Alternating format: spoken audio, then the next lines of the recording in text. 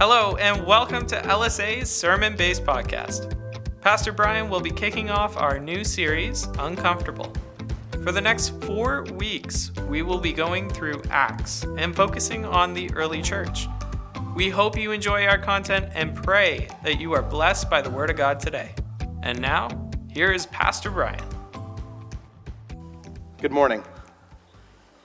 It's wonderful to worship and to gather together around God's Word. We do this on a regular basis. And so welcome to all of you here that have joined us in this, in the building, but also I want to just thank everybody that's joining us online.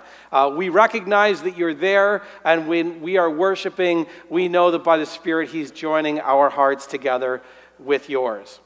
There's been a lot going on in the world today. In this world, especially over this last week. And one, I think, major shift in our world, a change that will go down and a reminder of something that happened in history was the death of the Queen. Now, in Canada, we don't think about the Queen very often, but it is something that is monumental because of the kind of person that she was. The kind of person that she was. Here's the most important. Is the most important thing about the Queen that she ruled well for 70 years?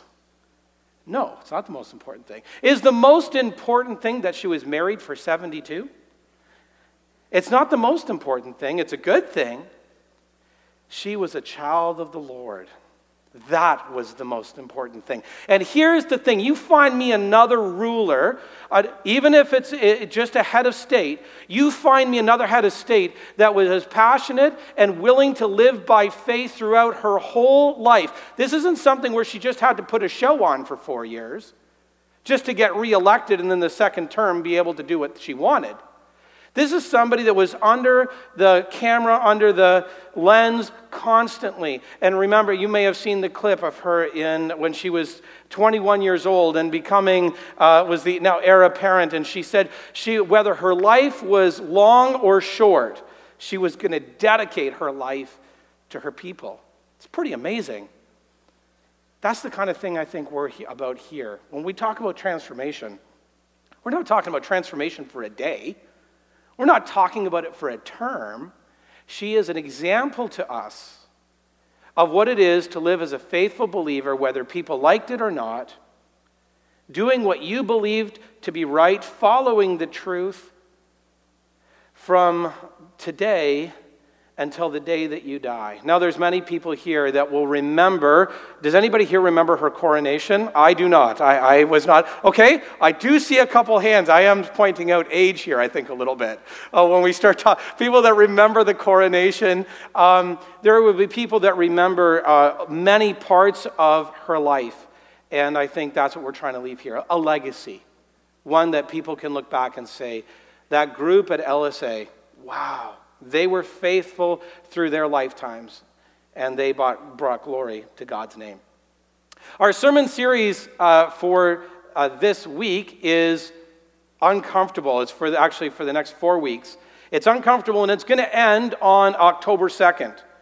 October 2nd is a really important day that I want you to put in your calendar because we are going to have a town hall meeting. Now, this town hall meeting may be one of the most important town hall meetings that we are going to have in the next 5 years, at least. It may be a monumental town hall meeting.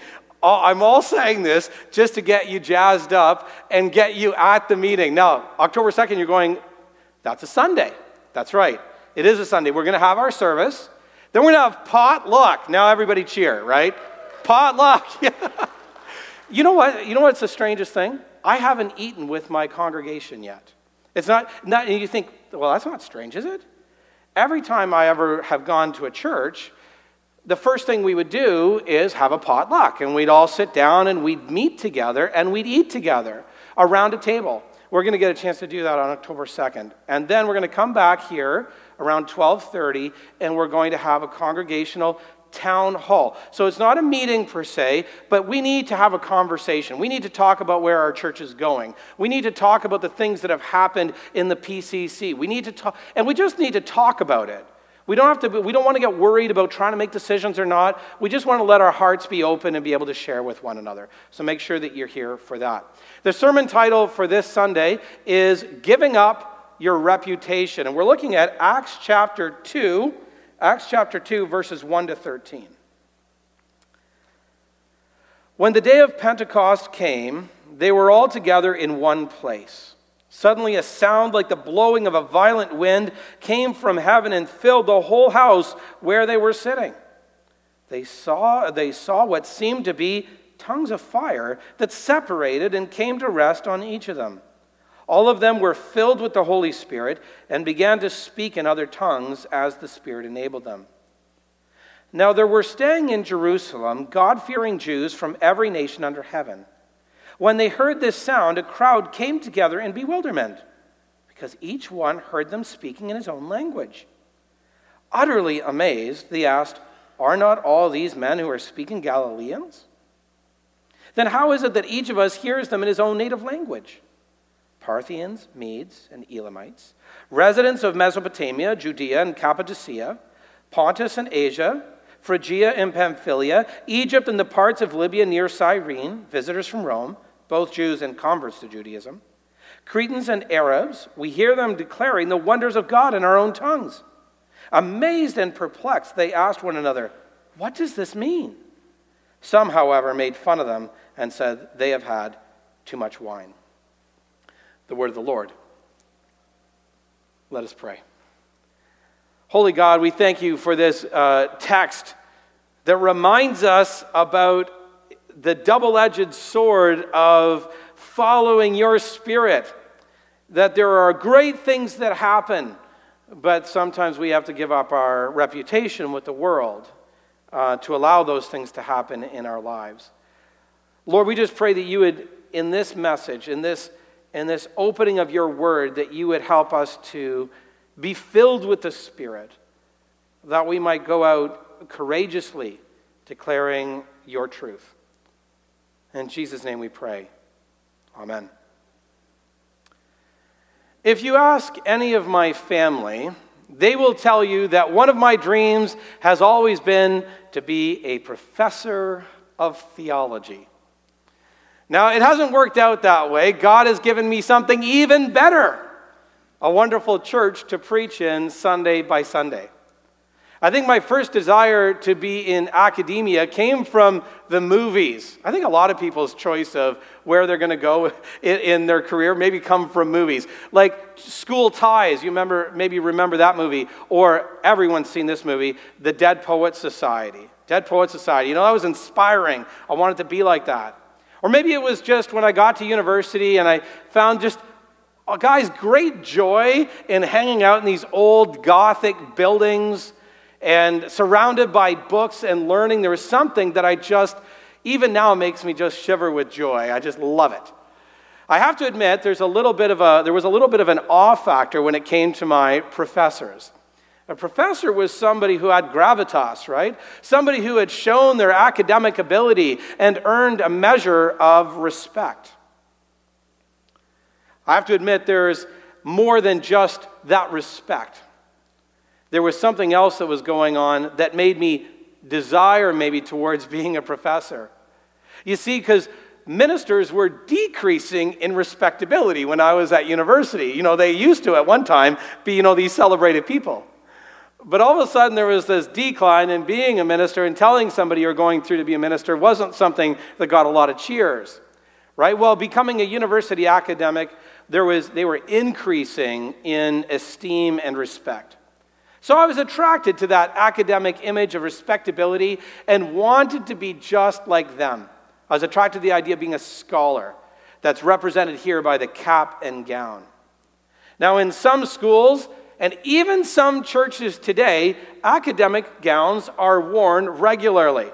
They're worn, some pastors will preach in an academic gown Sunday by Sunday. You'll go in and they'll have that black gown on. Then you'll get these professors and they wear it for usually special occasions. If you wear one of these kinds of gowns, you might get a chance to hold a gavel and lead a meeting. You might be given an honorary right to confer degrees on another. The cap and gown signify that you carry the weighty support of your university. It's your university saying, this guy knows what he's talking about. This woman knows what they're talking about. Now, what you might not know is internally at a university, degrees are ranked. So just because you have a cap and gown doesn't really mean everything, because everybody has a cap and gown. It's about the stripes that you have, the color of the little piece that goes around your neck, because that tells you whether you have these high degree in physics or the lowly degree of theology. Is it a high degree? Is it a low degree? And they kind of rank. Now, theology probably comes out probably in the middle. I'm probably being generous. Probably the bottom of the middle at best. But even being part of this group in the middle requires that you hold to a very liberal view, a culturally acceptable view on just about every issue of the day. Now, this isn't always the way it was. University used to be a place where you could go and ask questions. No longer. Now you just come and you're told, think this, do this, act this way. The one thing that is absolutely unacceptable at university is to have an evangelical worldview. You cannot believe, for instance, that Christianity has some superior claim on the truth, or that the Bible is the inerrant and infallible purveyor of ultimate truth for all people in all time. That's crazy. They wouldn't even let a professor of theology say that. And here's the thing. Take a biblical position on any moral issue. Anything from creation to morality. And the eyes of the university and the faculty, you're exchanging your cap, this wonderful, beautiful cap, for something much different. For a clown's wig. No longer will people take you seriously. They will laugh at you. They will deride you as a religious nut, and they will ignore you. Now, remember what I said about academics. Why did a lot of academics get into this? Because of respectability. They liked people listening to them. They liked people thinking that what they said was important. So how hard would it be for an academic to all of a sudden be put with a clown's wig and told what they said was funny, and how hard it would be to be laughed at? And we're going to find out this morning that the early Christian community followed and loved the Lord, but the world around them didn't see this as wisdom. They saw this as laughable belief, laughable actions. Our first point, God's gift of the Holy Spirit, verses 1 to 4. I remember when my kids were growing up, we as a family would watch Anne of Green Gables a lot. Did anybody else have to watch lots of Anne of Green Gables? I say have to. Some people are like, no, I wanted to. Okay, so you guys watched Anne of Green Gables. We watched it as a family over and over and over again. And there is this one scene that stood out to me.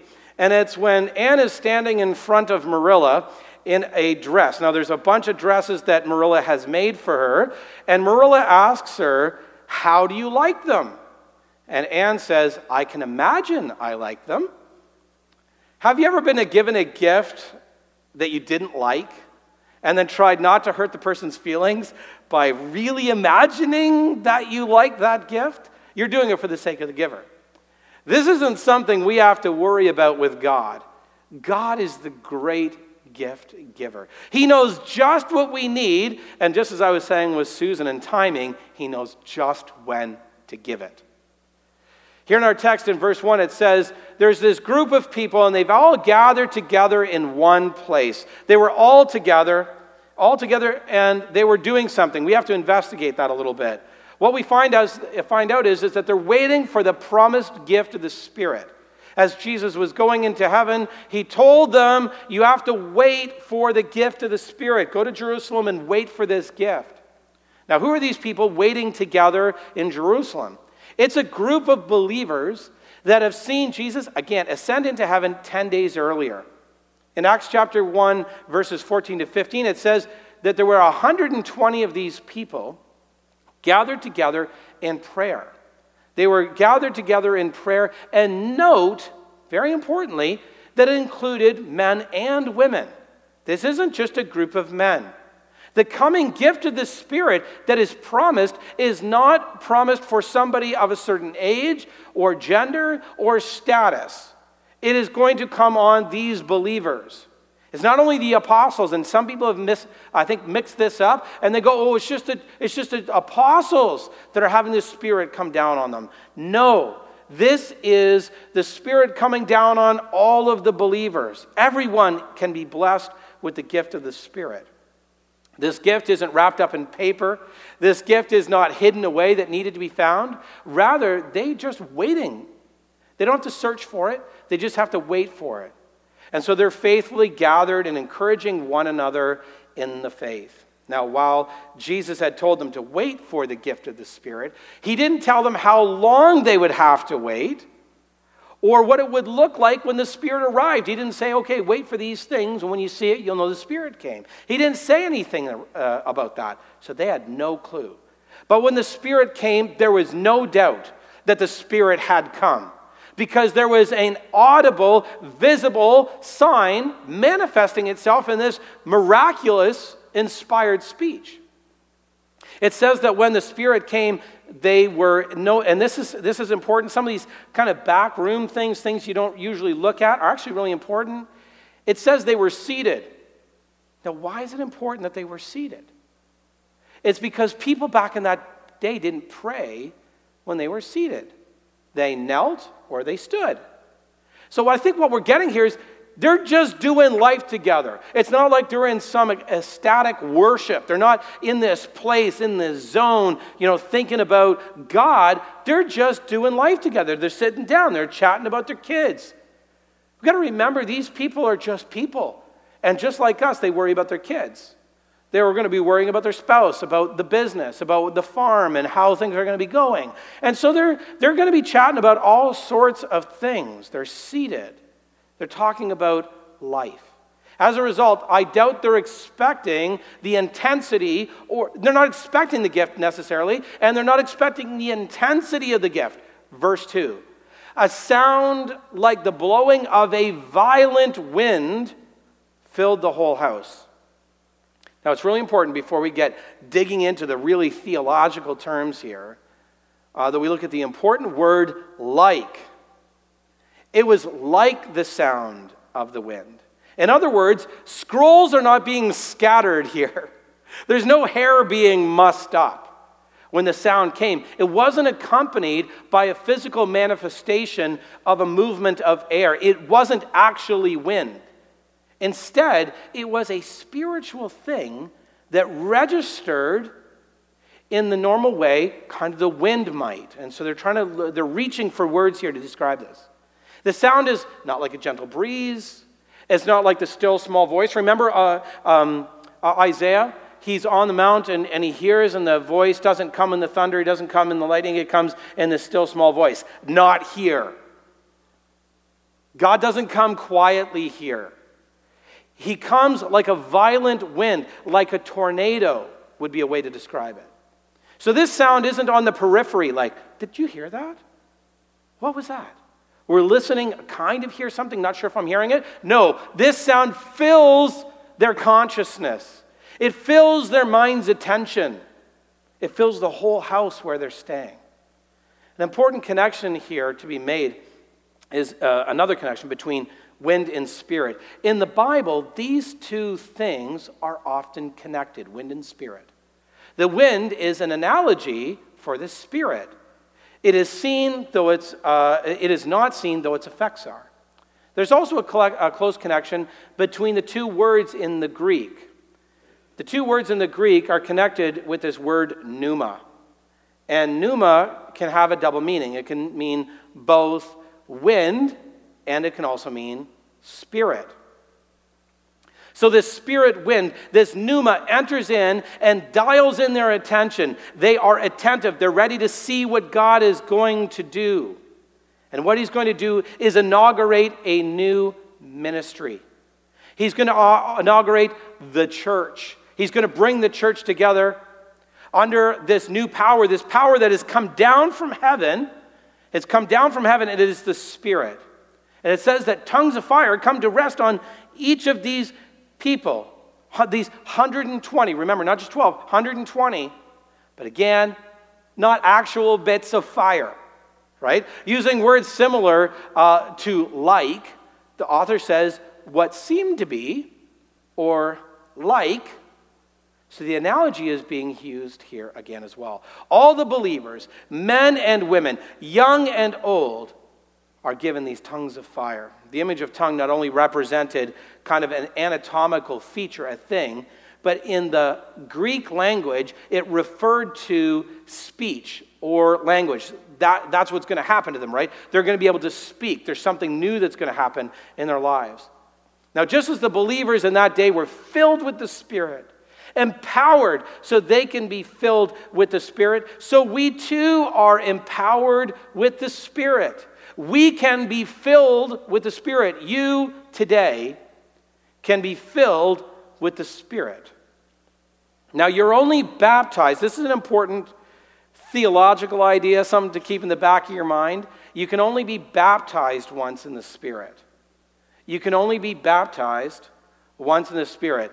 In that moment, you are fully transformed by the Spirit when you become a Christian. You are cleansed. Everything is made new. You are baptized in it. It covers you, it comes through you, and you are made perfect in Christ. However, filling happens over and over and over and over again. Paul actually commands continuous filling. Ephesians chapter 5, verse 18. Do not get drunk on wine, which leads to debauchery. Instead, be filled with the Spirit. Being filled with the Spirit comes as we what? As we empty ourselves. You can't fill something that's already filled. You have to empty it first. We have to empty ourselves of our selfish ambition. We have to confess our sinful habits. We have to turn to Christ. We have to submit our lives to Him. And when we do this over and over again, this is the opportunity for the Spirit to come in and fill you and to transform your life. And as the Spirit comes in, you don't have to make this happen. Your life starts to change. You're going to look different. You're going to speak different. You're going to act different.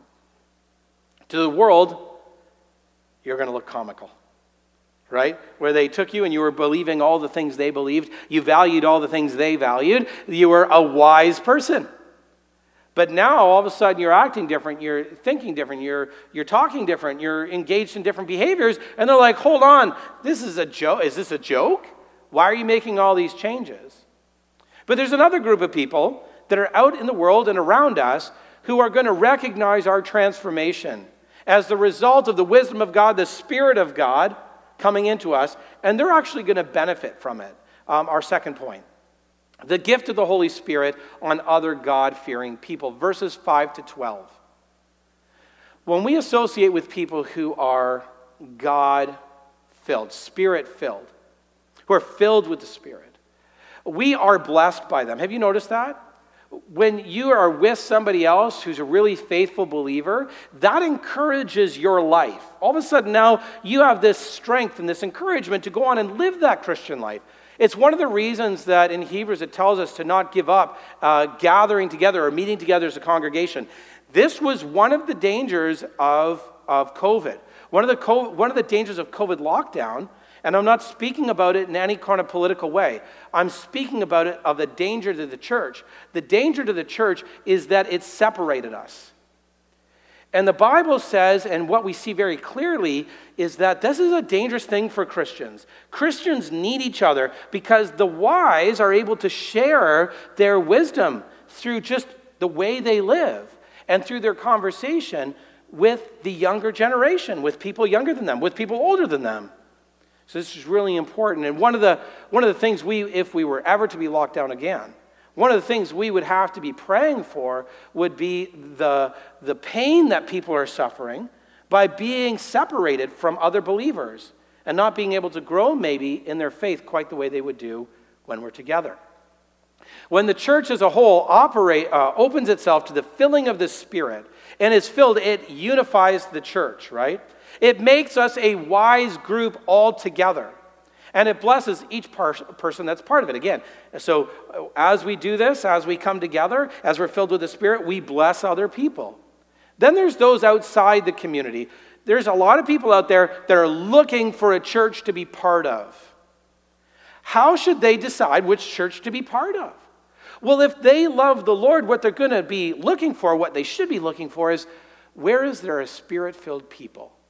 Where is there a people that are following after God that are going to encourage me to do the same thing, that are going to give me the strength and the ability to even more deeply love the Lord?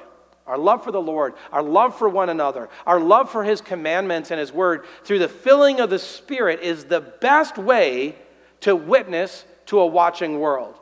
A world is watching, and the best way for us to witness to them is be filled with the Spirit. It's even great for those that are looking for a new church home. This is what happens in verse 5. Look what it says. There were God-fearing Jews that were overhearing something going on. Now, these God-fearing Jews. Interesting, the adjective, right? It's not just Jews. It's God-fearing Jews. So obviously, there is a separation in the mind of the author. There's the Jews, and then there's the God-fearing Jews. So this is a subset of Jews. They had stuck around for Pentecost. So remember, all the way back to Passover. Passover was 50 days before. And all of these people had traveled for the Passover, and the devout stayed in Jerusalem for 50 days to celebrate Pentecost. While everyone else had gone home, they were still there. And a sound, it says, we're not sure what that sound was. The sound they heard could have been, the Spirit. Maybe they heard that same rushing sound, or it's the cacophony of sound coming from all of these believers speaking. So they're drawn to the 125 or the 120 to figure out what's going on. In other words, the Spirit was not hidden. I find it interesting, sometimes I think in our Christian lives we want to hide our faith, but here the faith isn't hidden. Now the Spirit is not kind of put within four walls. The world is hearing this happening. They're witnesses to it. Now, at some point, these pious Jews come together and recognize this group of Galileans. This group of Galileans are speaking the language from their homelands. Now, in the cosmopolitan city of Jerusalem, where all these people coming from all over the world, there was a common language that everyone kind of spoke to be able to do business, right? Aramaic or Greek. That's what people would do. This is kind of like English in our world today. In English is often used as kind of the language of commerce. But this isn't what any of the Galileans are speaking. The 120 are speaking, verse 8, in foreign languages. Now that alone would not be enough to amaze everybody, because anybody can learn foreign languages. What makes this really surprising is that these are Galileans that are speaking foreign languages. This is a bit of a slam here against Galileans.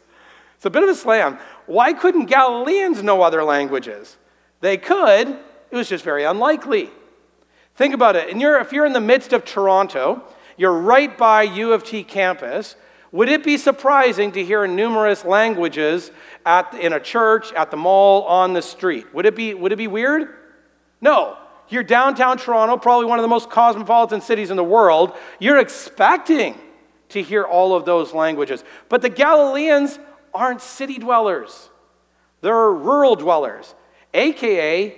hicks, rednecks.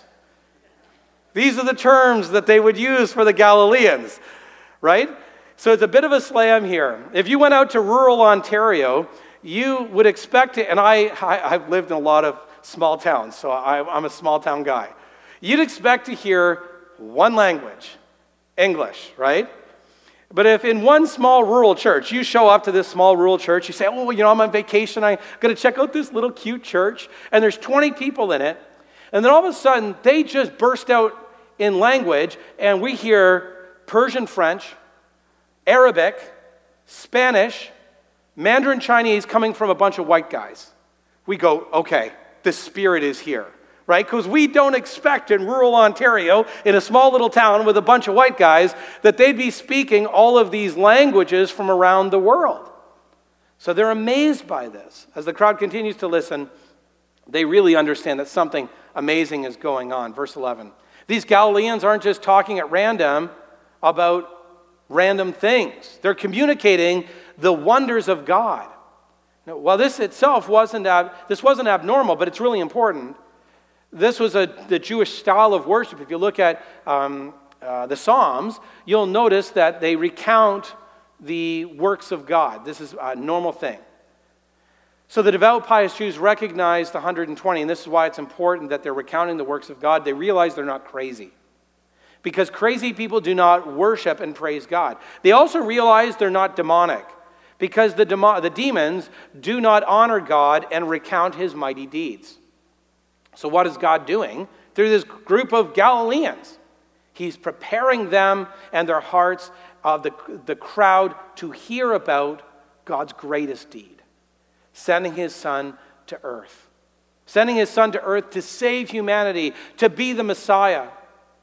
Now, right after verse 13, Peter will go on to tell everyone about this filling of the Spirit, what it means, and what happened. And he'll talk about Jesus as being the Jewish Messiah that had been prophesied years and years ago. The upshot of all of this, so 120 meet, all of this language stuff happens, Paul preaches, and 3,000 people become Christians that one day. Talk about a growth strategy, right? I love this, because this had nothing to do with any of the people. We have to remember this. As much as we want to grow a church, and we can be faithful, we don't grow churches. God grows churches. What we do is we be faithful and say, God, we're going to do our part. And here's the thing, guys, this is going to be hard for me, who's a growth-oriented pastor, to say, but it's absolute truth. If our numbers never increase beyond what they are today, and we spent our lives here in a dwindling number, and one person became a believer, it would be worth it. Amen? That's right. Because we are here not about the number of people being saved, but about the ones that Christ wants to save through us. We are simply a witness, and we trust that God is going to grow. And this is what happens. He does it in Acts. 121 day, 3,120 the next. But not everybody thought this was a miracle. Our third point, the world had a very different response to the gift of the Holy Spirit. Verse 13. One of the reasons people don't like to get up and speak, one of the reasons that people don't like to be singled out or be different from everyone else, you notice this with high school students? High school students, they rebel and they say they want to be different. But what they want to be is different like all their friends. Have you noticed that? They want to be different like all their friends. I've told some youth that at times, if you want to be really different, wear a 3-piece suit to school. That'll be different. That will get everybody's attention. But the reality is we don't want to be that different. We don't want to be different like that because we don't want to be singled out. We don't want to be what? We don't want to be laughed at. We don't want to be laughed at. Now, some of us are more sensitive to that possibility than others. But our Lord Jesus himself had to deal with being laughed at. Remember when Jesus is hanging upon the cross? The Bible, and often in our presentations, we focus in on what? The physical suffering of being on the cross. But I got a feeling some people would be more willing to suffer that than the emotional pain he had to suffer. What are they doing? Here he is exposed, his whole body. He's dying. People don't care. And what are they doing? They're laughing at him. They're making fun of him. Maybe at first 120 have the fear of being made fun of being a laughing stock, of being a clown. But when the Spirit fills them, it changes everything, doesn't it? Some people will see them, and they do actually make fun of them. They call them clowns. They laugh at them, but filled with the Spirit, they don't worry about that any longer. Why? Because they've given up having a good reputation with people who are rebelling against God and living a worldly life.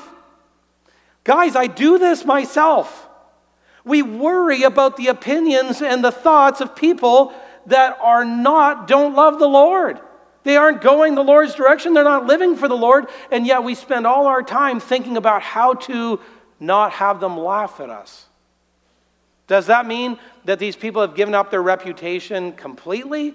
That they have no reputation at all? They don't worry about reputation at all? No. But now they're concerned about their reputation with Jesus Christ, their Savior and King.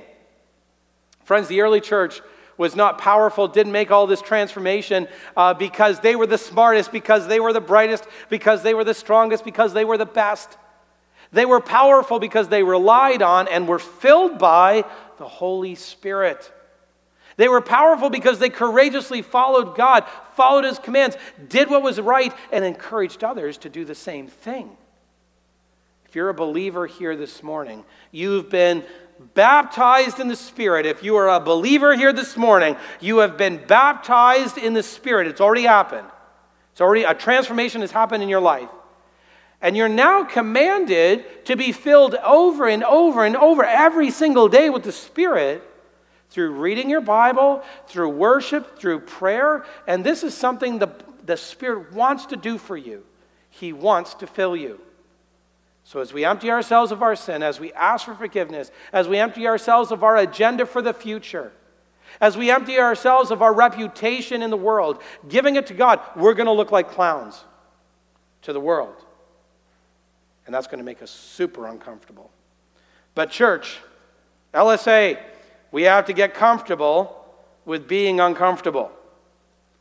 Because once we've given our reputation to Him, once we're filled with the Holy Spirit, we will truly display the wisdom of God. Let us pray. Holy God, we thank You that You have sent Your Spirit into this church, that You are transforming this church by the power of Your Spirit. Lord, I pray that You would come into every single person here today. Lord, that they would be transformed by this powerful Spirit. Lord, if they're not believers today, I pray that there would be a baptism of the Spirit in their lives, that they would become believers. Those that are believers, Lord, I pray that they would have a passionate desire to be filled with Your Spirit. Lord, and that they would seek to empty themselves of their agenda, their reputation. Lord, they would give it all to You, and that You would fill them with Your wisdom. In Jesus' name we pray. Amen. Thank you for listening to LSA's sermon-based podcast. LSA exists to help people receive and develop a new life in Christ. If you were blessed by the message today and want to partner with us by supporting our ministry, you can by visiting our website, lsa.church/give. If you are in our area, we would love for you to stop in and join us for our Sunday service starting at 10 a.m. or join us live online. Please take a moment and make sure you subscribe and hit that like button. And until next week, be blessed, and we will see you soon.